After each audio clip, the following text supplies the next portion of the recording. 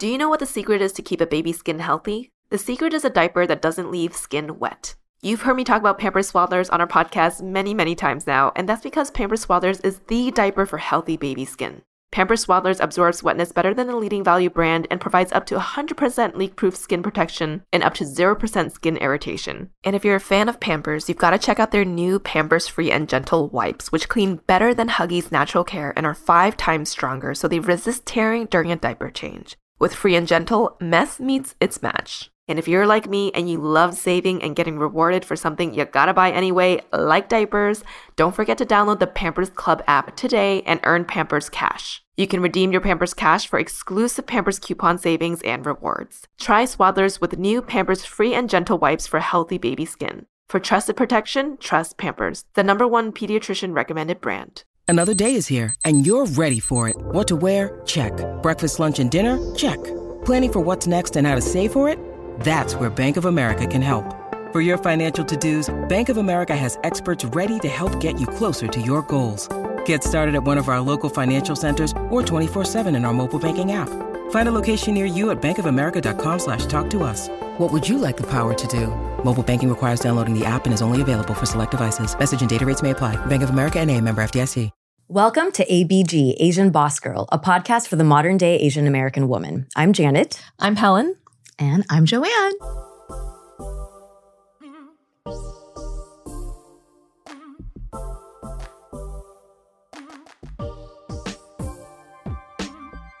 Today's guest is known for telling meaningful stories through food.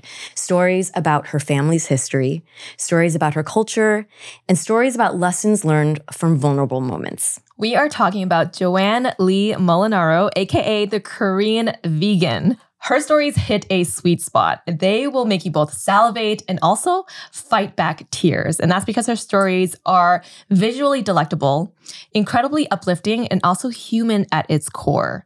Her cooking will also inspire non-vegans like myself to consider what vegan food is like. A true multi-hyphenate, Joanne is also a marathon runner, a New York Times bestselling cookbook author, a James Beard Award winner, a podcast host, and a social media powerhouse with over 5 million followers from all around the world. While she's full-time with the Korean Vegan now, while building towards this life, she actually did this simultaneously as a full-time attorney and even became a partner at her firm's Chicago office where she remains of counsel today. So we'll be talking to Joanne about her relationship with food, about her Korean culture, about her creative work as the Korean vegan, and also key takeaways from her legal career. So with that said, welcome to the podcast, Joanne. Oh, thank you, ladies. I'm so excited to be here. Thank you so much for being here. I mean, we first met at one of our mutual friends' pop-up workout events. Yes. And I remember seeing you there and I was like, oh my gosh, I want to say hi. But I was so nervous. I'm like the most nervous person at those events. Are you really? Yeah, Sam had to drag me in there. Okay, honestly, when I approached you, you were just so kind, so sweet. And I just want to say thank you. And now after that moment, we saw each other again at a different event and now you're here. Yes. So I'm so glad I could make it and very excited to visit new parts of California to meet. You drove way far out to get here. Yeah, appreciate it. Okay, so the first question we have for you is that, so Korean food is a cuisine that you grew up with. Yes. And that you create all, if not most of your content around.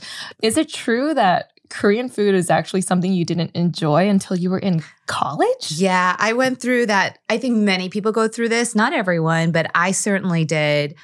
I just took it for granted because that was literally all we ate. Korean food all the time, every meal, all the time.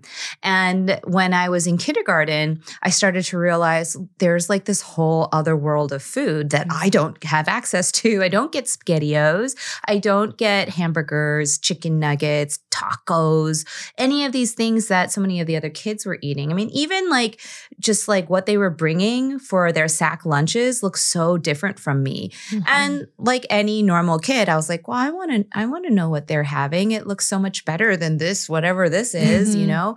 But my parents would never let us eat that food, or if it was like for a birthday or a very special occasion. So naturally, when you don't get to have what you want it even more, and you hate the thing that they give you all the time. So that was really what it was. I don't think that I like necessarily hated the taste of the food itself. It was more just that it wasn't SpaghettiOs, it wasn't French fries, it wasn't chicken nuggets, which was what everyone else at school was having. And I just felt it was a grave injustice that I was not allowed to have that food. What do you think was a turning point for you then?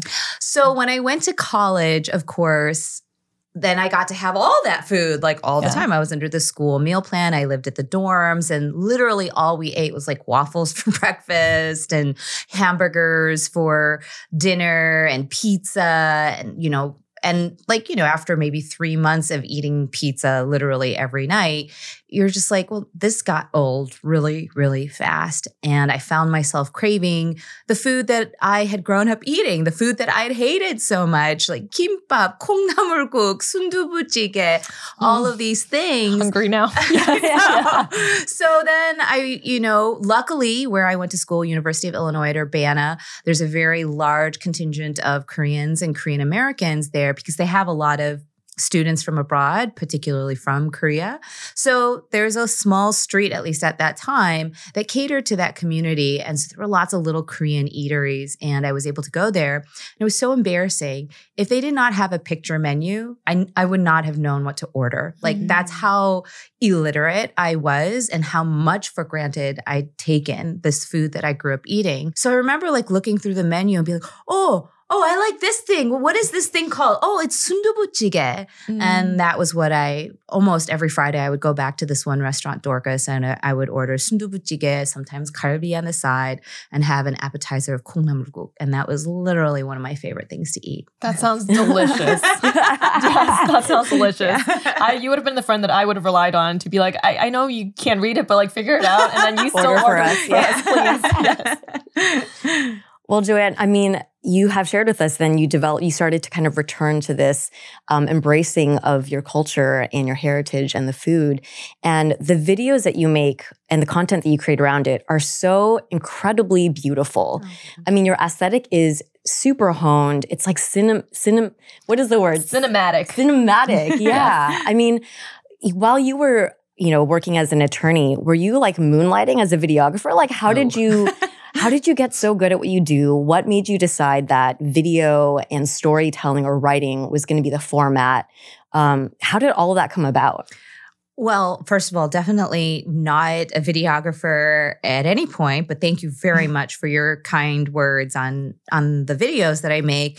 I started in 2009 or 10. I picked up a camera for the first time, a DSLR, and I started to learn how to take photographs just by wandering around the city of Chicago, which is where I lived, and just taking pictures of things. And I followed many photographers on the internet. At that time it was like Flickr, I think, just to learn how to take better photos. I also learned a lot from just taking photos of myself, self-portraits and things like that, lighting and metering and all of those things. These are the fundamental building blocks to creating images, whether they're moving images or static images. And that really helped a lot. When I started the blog, The Korean Vegan, in 2016, I simply shifted the lens from myself, people and buildings and architecture to food. That's really all I did. And they were like really horrible photos. They were so bad. I thought they were like amazing. I remember I took this picture of like blueberry muffins. I was like, this is the best food photo ever. And like now looking at it, I'm like, oh my God, it's so bad.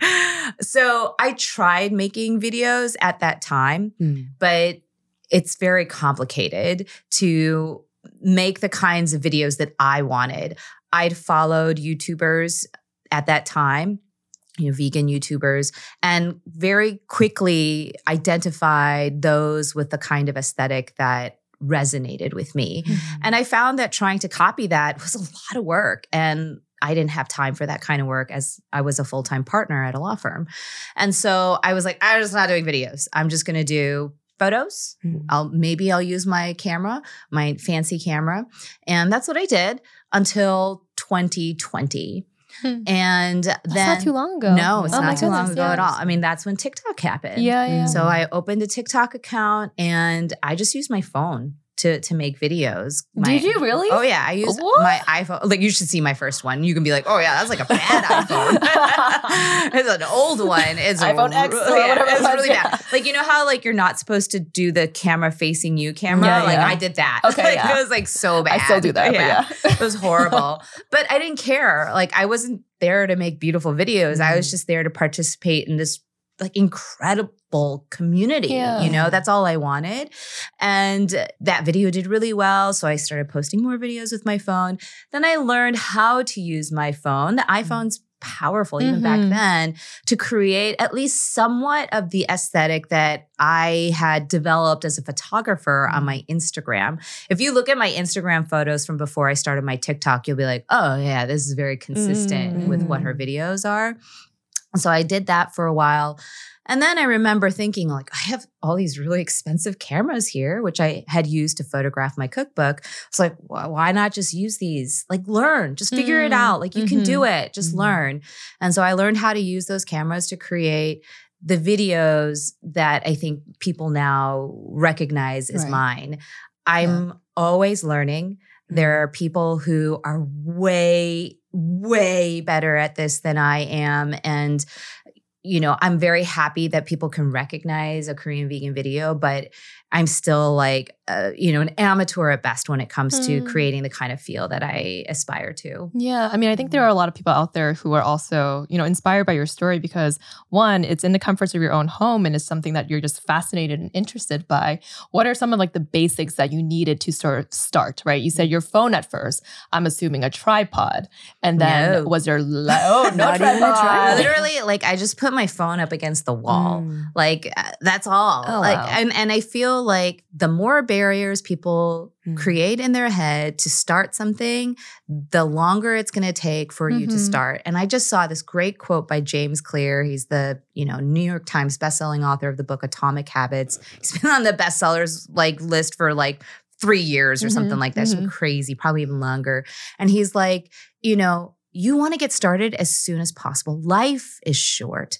Well, life is very short when you think about it. And all those days that you're wasting thinking, oh, well, I don't have the equipment, or I don't know if this is what I really want to say, or it's not going to look as good as I have in my mind. I guarantee you your first video, your first photograph, your first manuscript, whatever, is not going to be as good as what you have in your mind. If it is, then that's a problem. That's a problem with goal setting, and it's a problem with your own vision. It's not a problem with execution. And so you're always going to fall short. And that's great because it means you have room to grow. But that should never prevent you from actually starting, because all those days that you waste not starting, they're just going to aggregate into this sort of pool of regret that you are not going to enjoy. Damn. I was asking about lighting a tripod.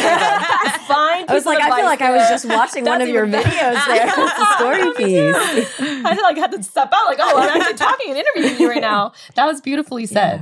Yeah. And I completely agree with that. Yeah. I mean, just start with what you have and then see where it takes you, you know, but just continue. Yeah. Just one step at a time. do it. Like, and you'll learn from what you just did. Yeah. Like, okay, well, this is what I can do better. But more importantly, if you're brave enough to put it out there into the public, they're also going to tell you what you could do better. Ooh, yeah. And that's also very valuable feedback. Yeah. Yeah.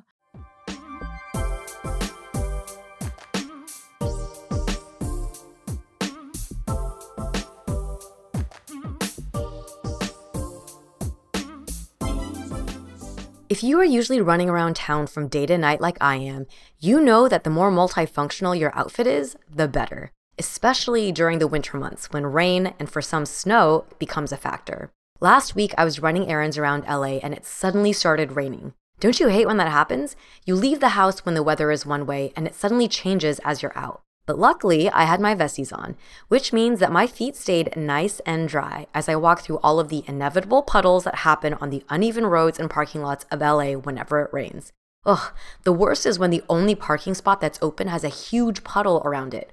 And what are you going to do, not take the spot? Of course you're going to have to take that spot. But if you're in your vesties, there's no need to awkwardly maneuver your body to try to avoid the puddle, or worse yet, try to make the jump over and miss. Ugh. So if you're like me and want outfits that are multifunctional for those days when the weather changes up on you, head to Vessi.com/ABG and get yourself a pair today. Go to Vessi.com/ABG and get 15% off your first order. Ladies, I have a New Year's resolution for you that's actually easy to keep.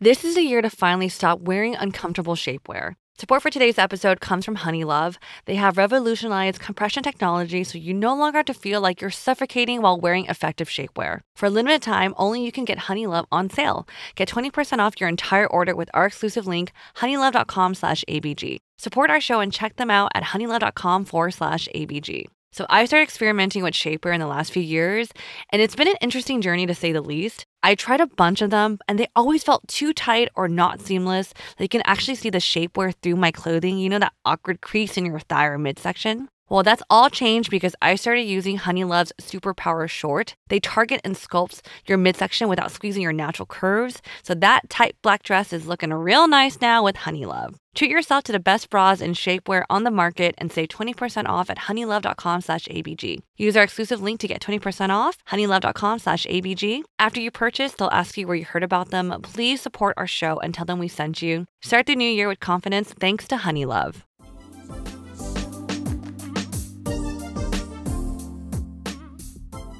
The Korean vegan as a business has sort of blossomed into this huge ecosystem of not only just YouTube, but Instagram, TikTok.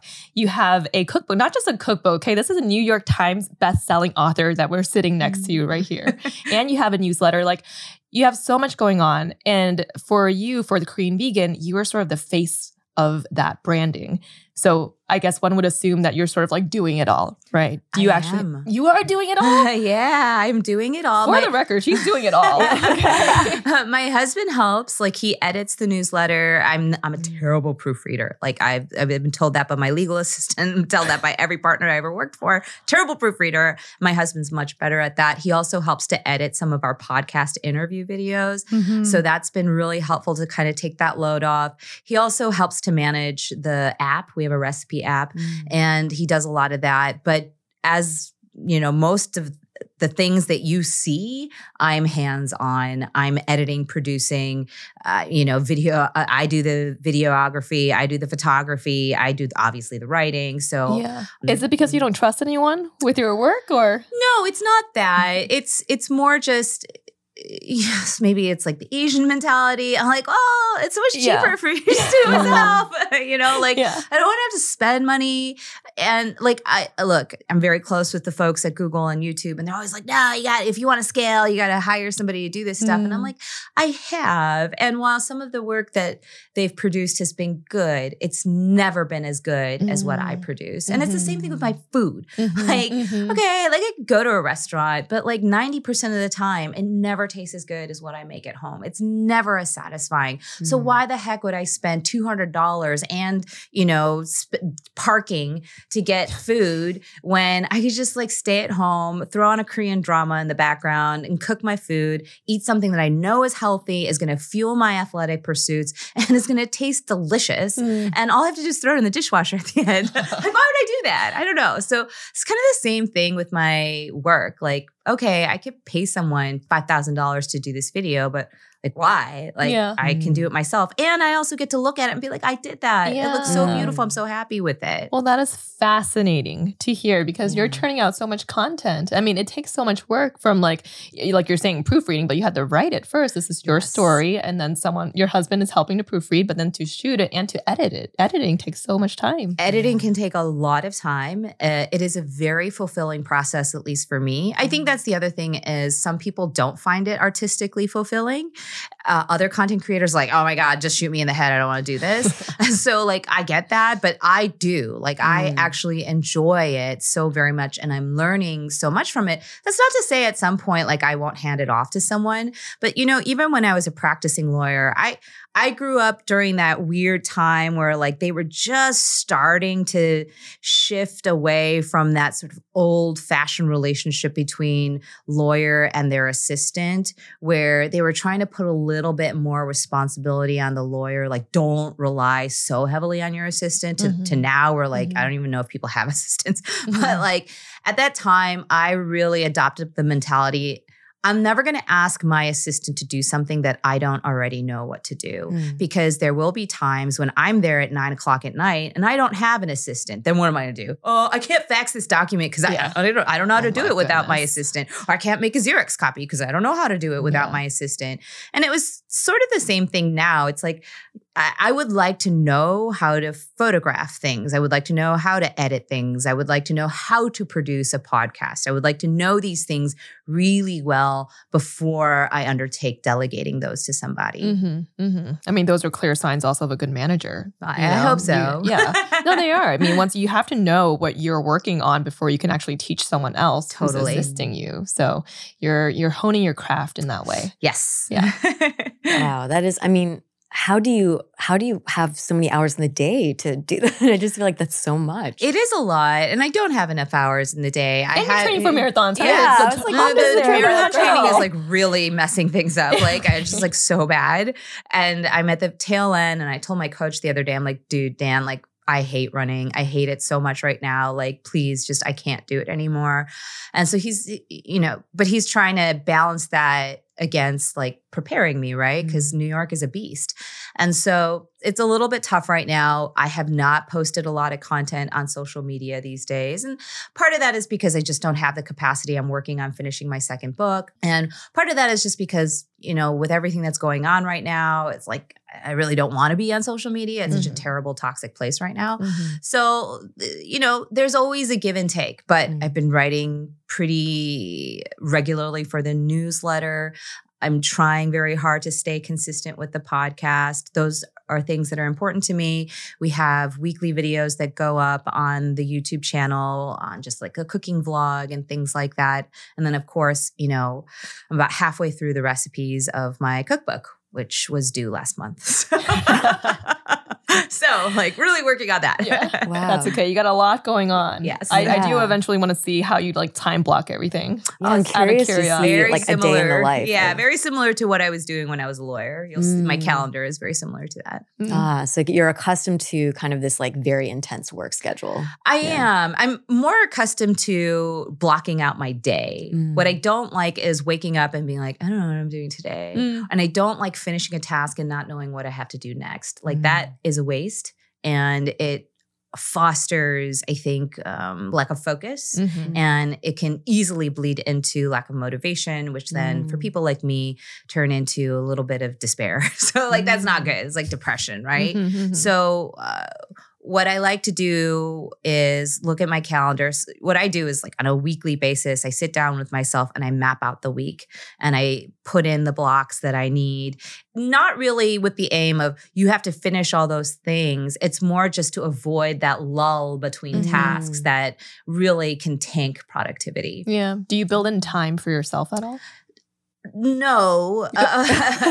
What I do is I think I've learned over the year, because I really only, I would say 2 years now, I've learned over the past couple of years that I really overestimated my productivity. When I was a lawyer, I was very efficient. That was one of the things that I was known for was, oh, Joanne, she'll get it done in half the time somebody else would, right?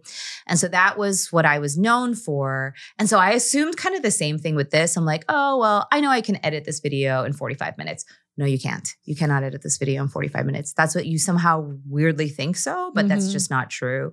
And so what I used to do was I'd pack my day with like 8 different tasks thinking that I could manage it all. And even if I was able to finish something within a given amount of time, I found that I was way too exhausted to move on to the next items on the list. So now I try to be a little bit gentler in terms of how much time I build for, editing a video. I'd rather err on the side of giving myself more time than not giving myself enough and then feeling like an idiot at the end. And so that's kind of what I do. I also do not punish myself if I don't finish everything I had planned for that day, or if like yesterday, again, social media has been extremely hard for me over the past 2 weeks.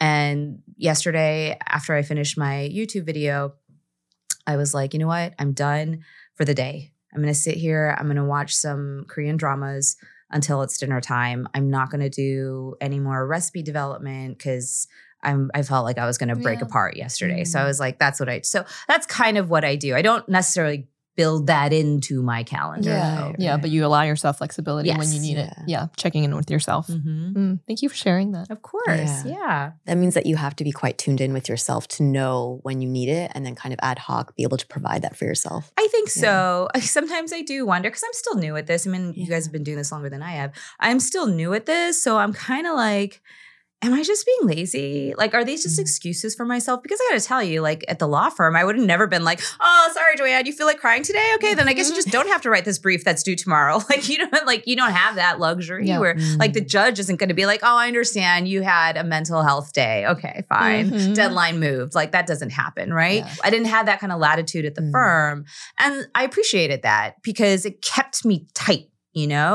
Here, because of the flexibility, I sometimes wonder, like, am I being too easy on myself? Yeah. It is just so easy to say, you know what, that video can wait until tomorrow. I'm just going to watch a K-drama, especially because they're so addictive. So like there is a little bit of that, but that's one of the nice things about working with somebody. My husband yesterday was like, you got to just, he's like, you need to get off this freaking phone and you need to chill out for the rest of the day. Take a nap, hang out with the dog, take a walk. I'm going to go to the gym. I don't want to see your phone anywhere near you when I come back. And that's really important. Yeah. Your boss at a law firm would never tell you to take a nap. Yeah. Never. Ever. I have, but they just don't know. Yeah, exactly. Bathroom break. But do you feel happier in this career now that you kind of have a little bit more flexibility? Sure, you don't have that maybe like structure that you're used to. 100% am happier.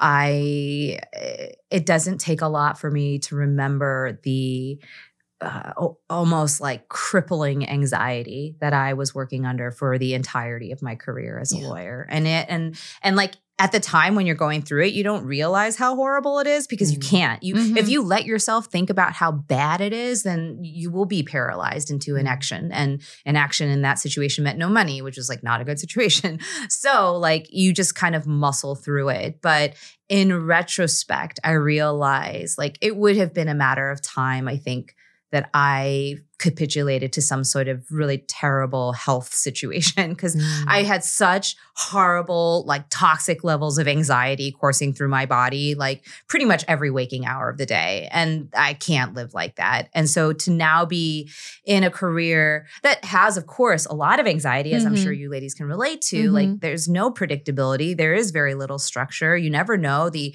economy has like a great impact on your ability to run a business. Like all of those things are hard. But at least at the end of the day, I answer to me. And that's a very, very powerful feeling. Can definitely concur with it. Yeah, I think that was so well put. Well, thank you so much for sharing about your working style and your career progression. I want to switch the topic now to a bit more around your family and your culture. So you shared that when you went vegan, you were concerned that it would make it harder for you to feel a connection with your culture and your heritage. I am a pescatarian now, but I went through periods where I practiced veganism, where I practiced vegetarianism, and I had a lot of the same like struggles, particularly with like family meals, and then even just like the relationship with my parents of being able to calm their like anxiety about, are you getting the nutrients that you need? They didn't understand it. And Chinese cuisine is so meat heavy. So I'd love to hear from you how you navigated those conversations with your family. What was it like and how, just that transition? Well, I totally relate to what you just described with your family and their concerns for your nutrition. My mom and dad and my aunts, they were all like, oh my God, like you're not getting enough protein. Yeah. Like I remember I ran like, I think my fourth marathon. And I took a break afterwards because I had these terrible shin splints. And my aunt asked me, it was just like, oh, how come you're not running today? I'm like, oh, I'm having these shin splints. And she's like, it's because you're vegan. They always, I've had exactly. Aunts and uncles just like. I was like, okay, so like, it's also like, when I ran the marathons, that's not because I'm vegan. But like when I have shin splints, that's because I'm vegan. Or the moment you have a cold or anything. Yeah, like, oh, you need to eat meat. Yeah, like you need to eat animal protein. Oh my goodness. And so it's very funny. I think that for the most part, my family is extremely supportive, especially my mother, who I think having her support is probably the most important thing from my family because she was the person who was making me the food, right? And at first they were nervous, but they were also like, oh, this is just another diet. And here's the thing is like, I had been yo-yo dieting. I think, my struggle with eating disorders is very well documented. I've had it since forever. I can't even remember a time when I haven't. But I had been yo-yo dieting since college, right? Like those first 3 months when I was eating nothing but hamburgers, pizza, and waffles. Yeah, that took a, toll on my body. And my parents at that time were extremely adamant that I lose weight. And so they basically have been telling me that I need to lose weight like my whole life. And so when I went vegan, on the one hand, sure, they did all the Asian things, which is like, oh, are you going to get enough nutrients? But on the other hand, they're like, oh, well, this is a way for Joanne to stay skinny. Yay, So like there was that sort of dynamic that's hard to explain unless you've experienced it, right? It's like this weird like push and pull situation. So I think that whatever concerns they had were tempered by the fact that they were, oh, well, at least Joanne's taking care of her health. I think now they realize, okay, maybe doesn't have that much to do with her health. She's been doing it for a lot longer than most of her yo-yo diets, which just last like 3 or 4 months, right? She's been doing this now since 2016. And even though people have pushed back. For example, my cousins and my brother, they were very, very upset when I suggested an all vegan Thanksgiving. And I was like, no, like I was very adamant about it. I was like, if it's going to be in my house and I'm hosting it on my dinner table, I can maybe make room for dairy and eggs, but I'm not making room for meat like on my table. I just don't feel comfortable with that. I think now they understand that it's more of an ethical thing than it, is a health thing. And having seen the success of the Korean vegan, it's very hard for them to be like, we think you should just stop doing this. Yeah. Like, okay, like what am I going to do then? It's work now. Yeah, it's funding my life. And so, and I like to think that I have a good influence on my parents. My dad, has prostate cancer. And that was probably one of the biggest driving forces for why I let go of meat from my diet was when my dad was diagnosed with that. And he's reduced his consumption of meat considerably. He hardly consumes any dairy, if at all. So I like to think that the kind of life that I now lead helps them. Yeah. But, it's still hard. It's still hard that I can't go to K-Town. I can't eat anything there, and even if I can, like, it's just not the same. It's not the same when you order sundubujigae and I can't eat any of the banchan. Well, that's like, 50% of what I'm paying for. So why would I do that? I can't go to any of these bakeries. I just tried to go to one and they're like, sorry, there's literally nothing in this entire place without dairy or eggs. And these are the things that I grew up with. And it's hard not being able to participate in that. And it's also hard knowing that there are people out there who think, well, that was your choice. You decided to forego that. You decided to sacrifice your connection to your culture for this stupid white diet. I mean, that's what a lot of people think and have said to me.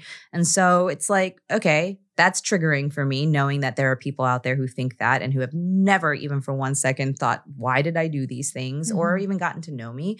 But that's a small price to pay for the freedom that I feel, knowing that the way I eat is consistent with my values.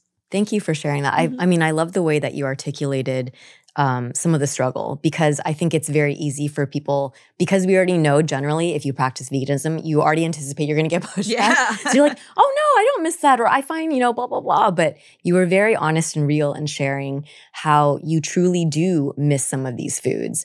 But in the end, for you personally, you feel like it is a worthwhile thing to give up. Oh, of course. Yeah. I mean, people give up things all the time, for whatever reason. I mean, not just like food, like I was trying to think, like, you don't watch certain shows on TV, or like you only limit yourself to 1 hour a week, or like, there are any number of things that people give up. And this is just the thing that I've elected to give up.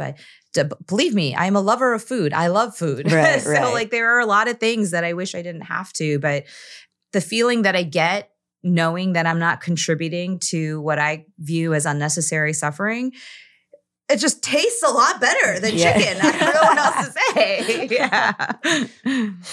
I mean, you've drawn a lot of parallels between when you became vegan and also when your relationship to food and to your body started changing for the better, right? What are some observations that you've, I guess, experienced during that period of time that you can share with our listeners? Sure. So that's a great question. I think I'm going to answer it like very literally, and then I'll answer it in a more nuanced way. Mm-hmm. Like, I'm not one of those persons who's going to tell you, oh my God, go vegan. You're going to lose 40 pounds and you're going to lose all your allergies and your acne will disappear and your cancer will be cured. Like, I'm not going to do that. I will just tell you what my own experience was, which is I didn't lose any weight. I did, however, I had this recurring rash on my body that I actually got after a surgery. So the area of that they went inside to take out this thing that was rashy as F, for a really, really long time, for years. And I noticed after I went plant-based, it completely disappeared and has never come back, which is a huge thing. I've noticed in general that skin irritations like that have I don't get them anymore. I used to get them pretty frequently depending on what I ate, especially, but now I don't have them. So that's a really great thing. That's literally the only physical thing that I can think of that happened. My cholesterol is great. My numbers are always great. I mean, that's always nice. Knowing my blood pressure is low, my cholesterol is low, all of those things are yeah, great. They're you're immune from diabetes. I'm yay. So that's always good. So that's the literal transformation. I think a lot of people think, oh, well, you run marathons. I'm yeah, but I never ran marathons before I went vegan. So I have nothing to compare it to. It's very possible I could have done it when I was eating meat. I have no idea what that would have felt like. I don't know what the recovery times, I don't know what my body would have been like. I just know that it's very possible to be a long distance runner while not eating any meat or dairy or eggs. That's all I can attest to. I will say in terms of the more nuanced answer, I was just talking about this for one of my vlogs. When I told my therapist that I was going to go vegan, she was very worried because I hired her to help me through my eating disorder. And she was like, okay, so you're telling me now that you're going to be wholesale eliminating vast categories of food from your diet. Isn't this just another vehicle for severe restriction? And I explained to her, not necessarily, because for me, I had made this trade-off in my head. Okay, I'm not going to eat eggs, dairy, or meat, but now I get to eat rice, potatoes, and pasta, which I hadn't. I was low carb right before I went vegan. And that the reintroduction of those foods in my life, I can't even begin to describe the benefits that has had to my mental health. And I think also I stopped viewing food as purely calories in, calories out. I viewed it more as choice. When I decide not to eat these things and not to put these things on my plate, I'm not just thinking about, oh, how many calories is this? How much, did I work out today? I am also thinking about, by choosing this, I'm choosing to safeguard my planet. I'm choosing to safeguard my body. I'm choosing to say, I don't need this cow to die for me today. And that's a very empowering feeling. And that made me feel better about my disorder. Unfortunately, the flip side to that is she's 100% correct. It is still a restrictive diet. And there are many, many, many, many times where I will say to myself, it's okay if I eat this because at least I'm not eating X, Y, and Z. And it feeds that sort of anxiety that I have around food. It continues to legitimize it in these small ways. And so it can be a great catalyst for empowerment in food, but it can also serve as a crutch. There's no black and white to these types of things. So it's just an evolving thing, as you noted. It continues to evolve, and it just happens to be where I am today. Yeah, I appreciate you being so open, talking about your eating disorder and just sharing a lot of that journey so publicly, because I know a lot of people will find shame in it or want to hide behind it.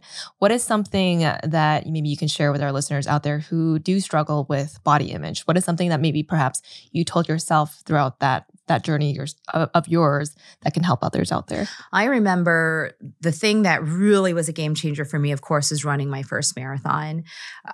like the first time I saw a marathon in 2014, I was like, these people are crazy. Like, what are they doing? Why are they doing this on purpose? Like, I don't understand. Like, why? You know, I thought it was nuts. And, you know, eventually 3 years later, I would find myself doing the exact same race that I thought everyone was crazy in, right? The Chicago Marathon. And when I crossed the finish line, there was indisputable evidence that my body was able to do something that I had previously labeled impossible. Mm-hmm. And that sort of evidence is so powerful in the face of imposter syndrome, insecurity, anxiety, all of those negative voices, including the ones that are directed at your body. I could no longer tell my body, you suck. How can I do that? It just carried me through 26.2 miles, not to mention the thousands of miles that led up to that. Like, that's impossible for me to tell myself that. Like, I cannot do that. However much I don't like the way my body looks, sometimes I'm not going to sugarcoat it. Like, I look in the mirror and I've never liked the way my body looks. I cannot still at the same time say you're weak. My body is not weak. My body is incredibly strong. It has to be in order to do what it did and continues to do.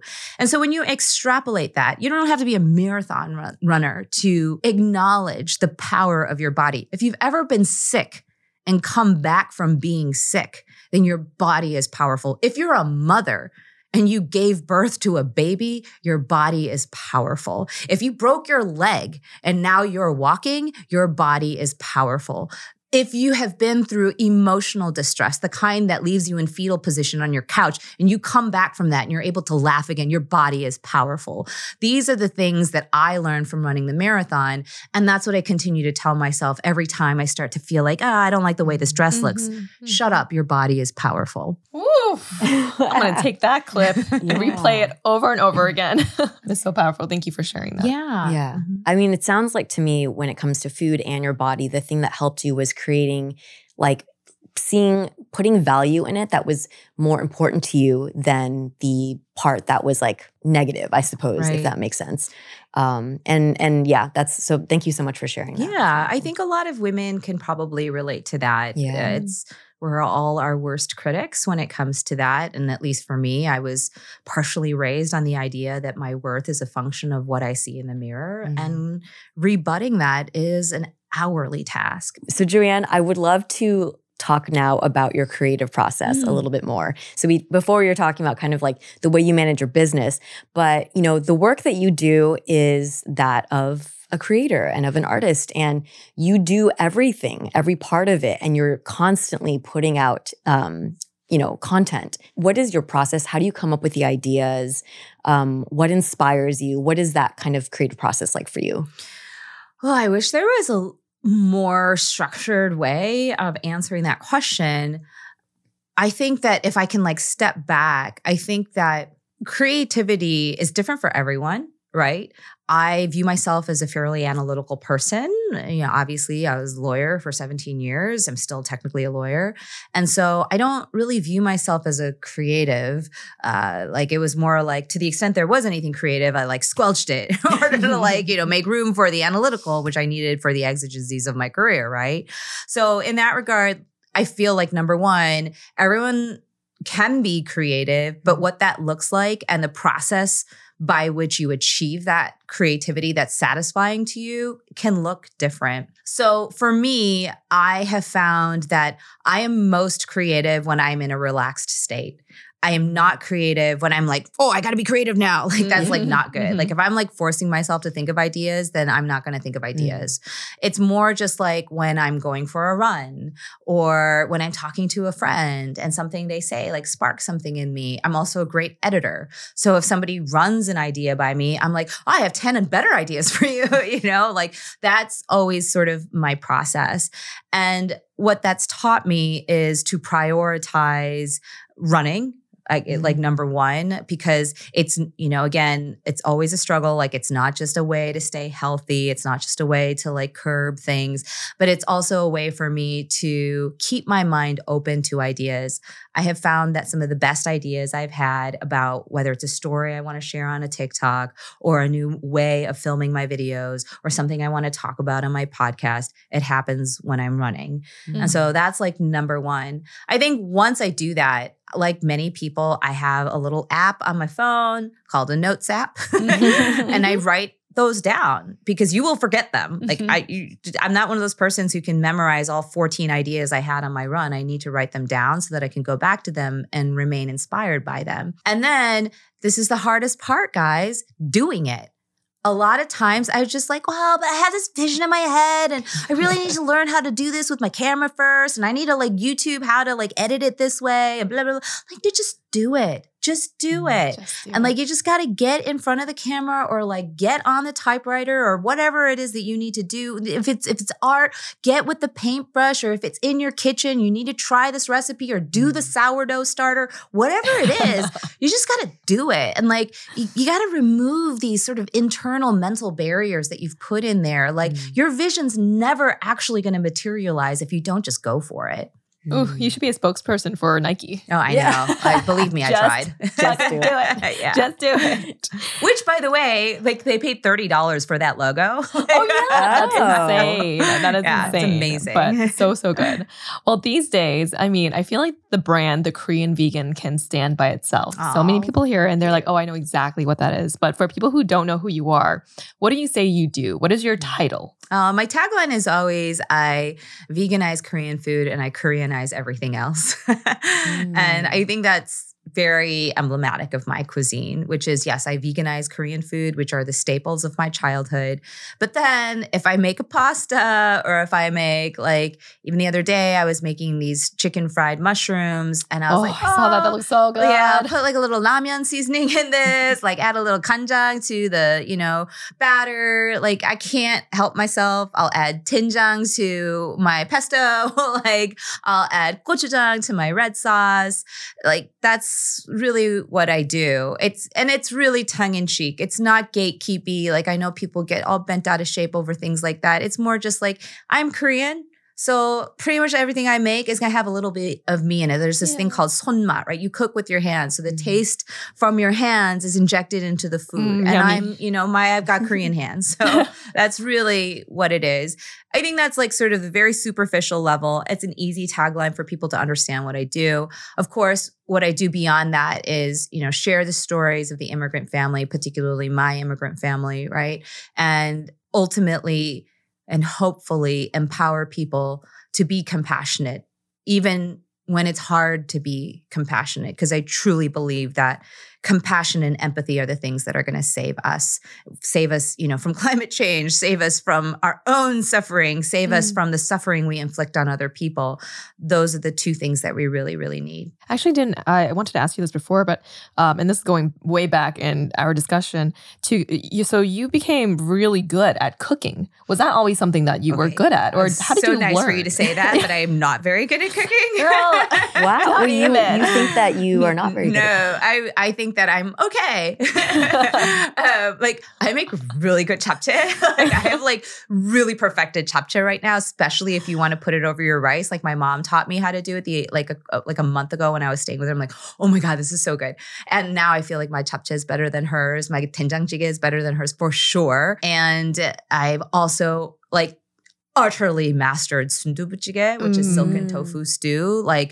Mine is so good. I can't even. Girl, It is so are you inviting us over for Thanksgiving or but those are 3 things I'm really good at. But everything else, my job is not necessarily to show you how to make literally the best thing of all time.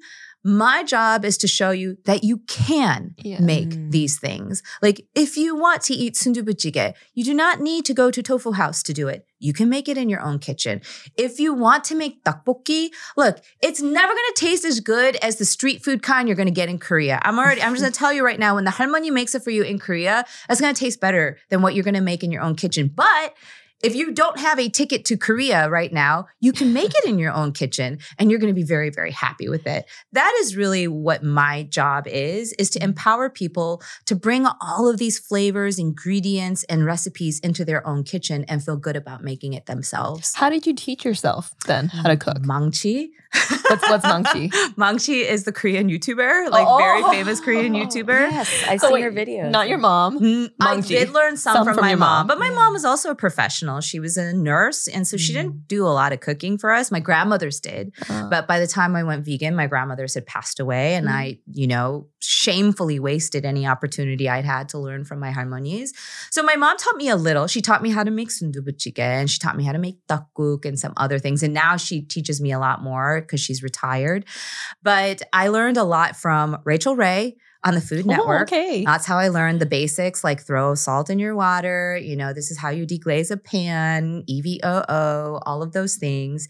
But then I remember especially that year, because I was training for my half marathon and then ultimately my marathon, I was on a treadmill a lot. And my playlist was all Mangchi. It was all her. So, and she's not vegan, obviously. And none of the videos I was watching was vegan. It was just I want to learn the basics of Korean food and Korean flavors. These are things that I took for granted, obviously, growing up. But now is the time to really get into the weeds and understand this stuff. And again, I'm not saying Mangchi is a Michelin level star chef. She isn't, and she would be the first person to tell you that she's not. But she's got super Korean mom vibes, and I really appreciated that. And it felt a lot like I was, standing over her shoulder, and she was showing me okay, this is how you make tteokbokki, or this is how you create that beautiful broth, or this is how you make a jjigae that has the flavors that you remember. And I took a lot of that kind of unconsciously. It's not I follow her recipes. It was more just I learned how to speak this new language that I hadn't really bothered to learn until then. Thank you for sharing that. I just had to, bridge that gap between not really appreciating or enjoying Korean food until college and then jumping to where you are now. Where did that gap close for you? Where do you see the Korean vegan in 5 years? Oh, that's such a great question. I would like to believe that the Korean vegan will continue to hold fast to its core values, which of course is food, right? That's number one fundamentally. Because if you think about it, everybody needs to eat.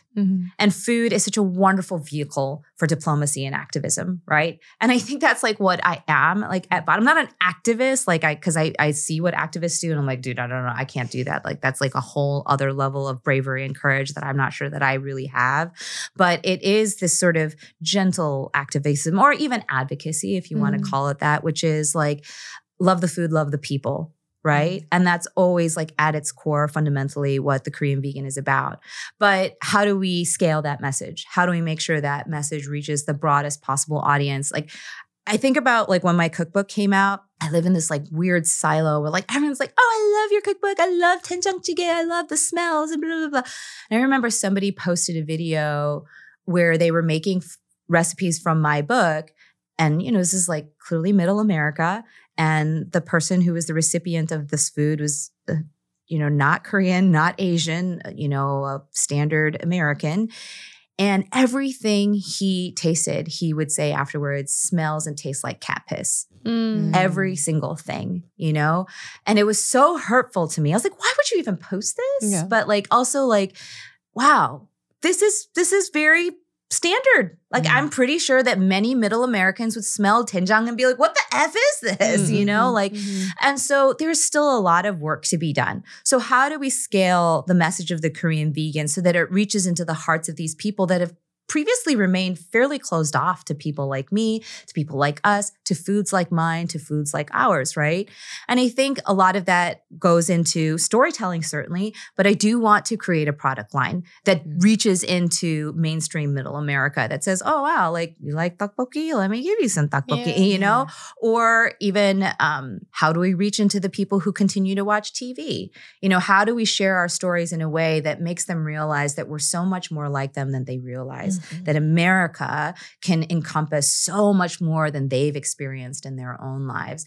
And ultimately, I think at some point in my career, I would love to be at the helm of an enterprise that has all of these various verticals, strategic verticals, but multiple verticals nonetheless, that are pushing that message forward into the hearts of not just my fringe audience, my community whom I love, but also into a community that may be like, I'm not vegan, I'm not Korean, but hey, this food tastes really good, or this story resonates with me, or I believe in this. Yeah. I mean, as someone who, first found you on Instagram, just seeing your stories, I was like, oh my gosh, this looks amazing. And it's vegan. And I think that is the initial shock that you need to, get with people right off the bat for them to be like, oh, I'm more interested now in what this is. Oh, this is Korean inspired. Like, oh my goodness. And I can totally see you building this enterprise for yourself. TV, CPG, you already got the book. So many other things going on. I can totally see this for you. I'm excited for that. That sounds super exciting. I also love that the way when we ask like, oh, what do you say you do for work? Or what is like the title that you would give? And then where do you see the company in 5 years? Your answer is always mission driven. And it's about like what your vision is and what your goal is, and not at all about the way it fits in the way that society defines things. That's so true. I'm sure the two of you can relate, but if you don't go with your own vision and mission, it is so easy to get pulled in all of these directions. And then you start to lose the sense of who you are, what your brand identity is, and who your audience is, who your community is. And I experienced that very early on, not early on into the Korean vegan, obviously, because I was doing it as a hobby. I didn't care about, I was like, okay, if you don't like, I don't care. I'm not making money off of this. It's just a side thing. But when I got onto TikTok and all of my videos were going viral, I soon very quickly thought, oh, that's the purpose of my life. To create viral videos. I didn't do it consciously, but it was subconsciously, I was so addicted to that. I was like, that's the purpose of my life, is to create viral video after viral video. So what happens the first time one of my videos doesn't go viral? I'm like, well, I have no purpose in my life now. I suck. I'm horrible. I'm worthless. I have no value. And what happens when 2, 3, 4, 5 videos don't go, then you really are like, what am I doing? And that was really hard for me. I think it was hard for a lot of content creators at that time. And it certainly continues to be hard for content creators who achieve, overnight success, because then once that success dissipates, you're left with nothing, right? If you don't have vision, if you don't have mission. And I had to go to my therapist. It's a little embarrassing, but I had to go to my therapist, and she's like, why did you create the Korean vegan? What is its purpose? You've been doing this since 2016. Why did you do it? And I remember I opened up an Excel spreadsheet and I created a business plan and I wrote down the mission of the Korean vegan. And I think that exercise was so important for me, because then it allowed me to say, it doesn't matter if this video doesn't go viral. What is that to your mission? Sure, virality is a component of it, but there's so many other things that are built around this core vision for yourself that you can afford not to care if this video doesn't go viral. It is not attached to who you are or your self-worth.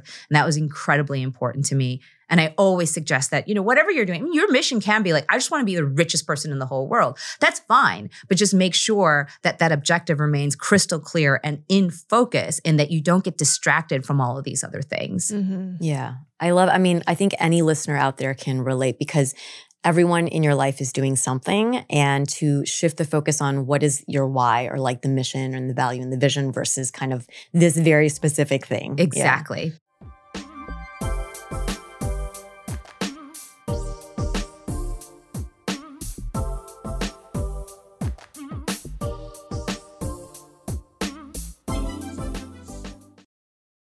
Do you know what the secret is to keep a baby's skin healthy? The secret is a diaper that doesn't leave skin wet. You've heard me talk about Pampers Swaddlers on our podcast many, many times now, and that's because Pampers Swaddlers is the diaper for healthy baby skin.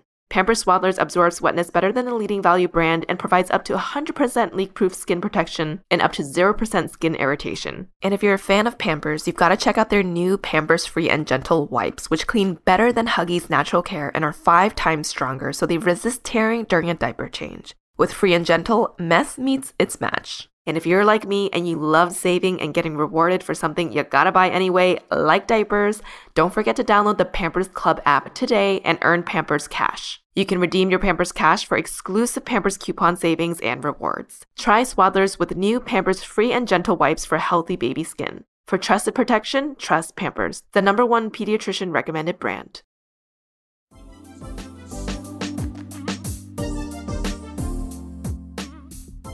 So now we want to learn a little bit more about your career as a lawyer because you still hold your license. Mm-hmm. And that is kind of where I want to start is the fact that you've created the Korean Vegan. It's doing well. This is now your full-time focus. And yet you still keep your license renewed. Why is that? And like, or how does law play into your life now? That's a great question. I think at first it was like my agent, I have a lit agent that I've worked with since 2017. He's like the most loyal person on Team Korean Vegan. And he's always wanted me to write a book about the law. Like he really, like that's like his dream for me. And I'm like, I don't know, Charlie. Wait, a book about the law? Yeah. Like a legal book. Like a book on politics and the law. So back in 2020, I authored an article that was published in The Atlantic, and it was regarding the election fraud lawsuits. And I mean, to be fair, like Charlie's right, that was probably like one of the most important things that I did. And it's something that I remain insanely proud of, right? And he's like, why don't we take that and turn it into a book, you know? And I was like, I don't know.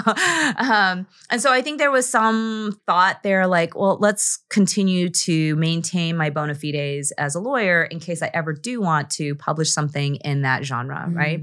I also think that there's a level of pride. I worked really, really hard in that career. I poured a lot of money into that career, right? School loans and the like. And my parents sacrificed an immense amount to afford me even the opportunity to do these types of things. And making partner was one of the pinnacles of my life, right? So it's not easy for me to just be like, okay, I'm done with that. You know, like it's just not that easy. I was speaking with this woman, Kristen Hanna. She is #1 New York Times bestselling author of The Nightingale and 19 other novels. She's like this badass author, right? Like the dream. And she's like, yeah, no, I kept my license for 20 years, even after she was like this unbelievable success as an author. And I could totally relate to that. And it's not always easy. Like you got to sit through these stupid online classes for like, I don't know, 27 hours or something like that. Each year? Yeah. Not each year, like every 3 years, you have to maintain your license. So it's not always the easiest thing to do, but I don't know, there's just something about that license that maybe makes us feel like it wasn't all a waste. I imagine it's largely symbolic, but still. Yeah. I mean, when you tell it in that level of detail, it makes total sense. You've put so much into it. It's become a part of your mission too. Yeah.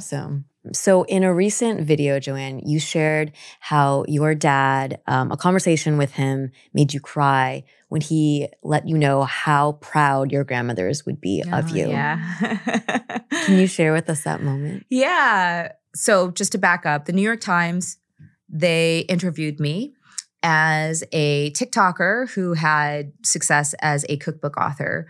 So that transition from TikToker to cookbook author isn't always straightforward, but the article was just about how, there's this new genre of cookbooks that are doing really, really well, and they flow from these TikTokers who've had success in their content creation. And I was one of the individuals who was interviewed for that. And, they came over and they took photos of me. And my editor that morning, she's in New York City. So she had gotten a paper copy of the Times. She's like, look, you're in the Times. And it's like this picture of me, right? And I was like, oh my God. So we were like super excited. And I happened to be staying at my parents' in Chicago at that time. I had a work engagement. And I was eating breakfast with my mom and my dad. And I was like, guys, we should just stop everything we're doing and go get a physical copy of the Times. Like, wouldn't that be really, really fun? And my mom's still in her pajamas, like in her, typical Costco Korean mom vest and like in slippers. And my dad's eating his oatmeal, and we're like, yes. And so we literally drop everything that we're doing and we just hop into a car and we make it a mission to find a copy of the Times. Like, we'd never bought a physical newspaper before. So we were like, we had no idea where to go. So we randomly went to, I think, the nearest Walgreens, and we found out they were all sold out. And so we're like, oh, where do we go now? So then there happened to be like a Fresh Market, which is a local grocery chain right next door. So we went there. And lucky for me, they had a copy. My mom opens it up and there I am. My face is right there. And she's like literally holding like that scene out of Joy Luck Club, you know, like where she's walking down the street. Like that was my mom. She's like walking throughout the grocery store with this newspaper, like with my face plastered against her very small body. Like she's like paying for it. She's like, look, this is my daughter, you know? And so it was like very intense, like lovely moment. It was hilarious. We get back home. We're sitting at the very dining table that we were sitting at when I had launched the idea of dropping everything and looking for this paper. And we're finishing up our breakfast after, of course, they'd spent 20 minutes like positioning the paper and the food and the coffee for their beautiful photo shoot. And, you know, my dad's sipping his coffee and my dad's a fairly taciturn person. He doesn't talk very much. He certainly doesn't volunteer very much. And just out of nowhere, he goes, you know, your grandmother, if they still alive, I can't even imagine. Mm-hmm. And of course that like instantly, like the tears come to my eyes. I loved my grandmothers. Like they were like my mothers to me. And the idea that they would be proud of what I've done in my career, it means like everything to me. And also to know that my father was thinking of that on his daughter's behalf, that also made me feel so loved and safe in that situation. My mom wrote in the caption, like when I shared that on Instagram, she wrote in her comment, she said, I saw you instantly, the tears fill your eyes. And so like, I think Asian families don't always have these kind of openly emotional moments. They're few and far between. And most of the time they're filled with trauma. And luckily for me, I'm at this place in my life with my parents where instead of trauma, we've replaced these, you know, fraught moments with these quiet moments of joy, safety, and love. And that was one of those. Oh, thank you for recounting that. That was so beautifully said. I'm very so lucky. Beautiful. My mom and dad are unbelievable. I'm very, very lucky. Has your dad ever made a comment like that about your law career? No. No. I had to ask. Any moments where, no, I mean, he was like so overjoyed when I passed the bar. Like that remains one of the happiest memories of my life. Like it was 3 a.m. I just found out that my number was on the list of the numbers that had passed. And it was like knocked on their bedroom door and they had been up all night waiting, but pretending to sleep. And I was like, oh, Daddy, I passed. And I remember my dad just jumped out of bed. He's still in his pajamas. He's jumping up and down and congratulating me. And then the next thing I know, he's on the phone to Korea. Joanne passed, you know? So like that was very, very intense moment. But this was a quiet, introspective moment and one that I did not anticipate. Yeah. Oh, always in the pajamas too. Yeah, that's a symbol. That's a symbol of the happy times. Okay. Well, the last question we have for you was sourced from some of our listeners. Just a few fun questions to ask you. So the best non-vegan dish that you have veganized? Jjajangmyeon. 100%. Oh, okay. Yeah, I love jjajangmyeon. There's a reason it's the cover of my book. Favorite pre-marathon meal? Favorite pre-marathon meal? It's not my favorite, but it's like the only thing that I will let myself eat, which is really, it's not going to sound fun. I eat boiled potatoes with a little bit of soy sauce and white rice. Okay. And it's very plain, but I've done— carb heavy. Yeah, it's very carb Yes. heavy to the exclusion of everything else. And that is essentially what the science suggests. You can't eat fat or protein. You really just like gotta eat the carbs. And that's my favorite carb. So before track, we would have spaghetti nights. Yeah. Straight up spaghetti. See, like I think my body just doesn't handle spaghetti well. Like it doesn't digest it very well. Sauce. Yeah. Or like the pasta, like the wheat. Like I think my body's just like I'm not celiac or anything wheat intolerant, but I've just noticed for efficiency purposes, rice and potatoes is the best for my body. Simple, very simple. Yes. The most underrated vegetable or non-meat ingredient? Cabbage.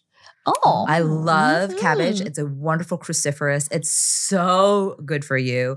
And it's incredibly versatile. I love broccoli. I love kale. Those are really, really good for you, but not versatile. Like there's like, you can do some things with it. That's true. Yeah. But cabbage, if you cook it right, it can be like very meaty in texture.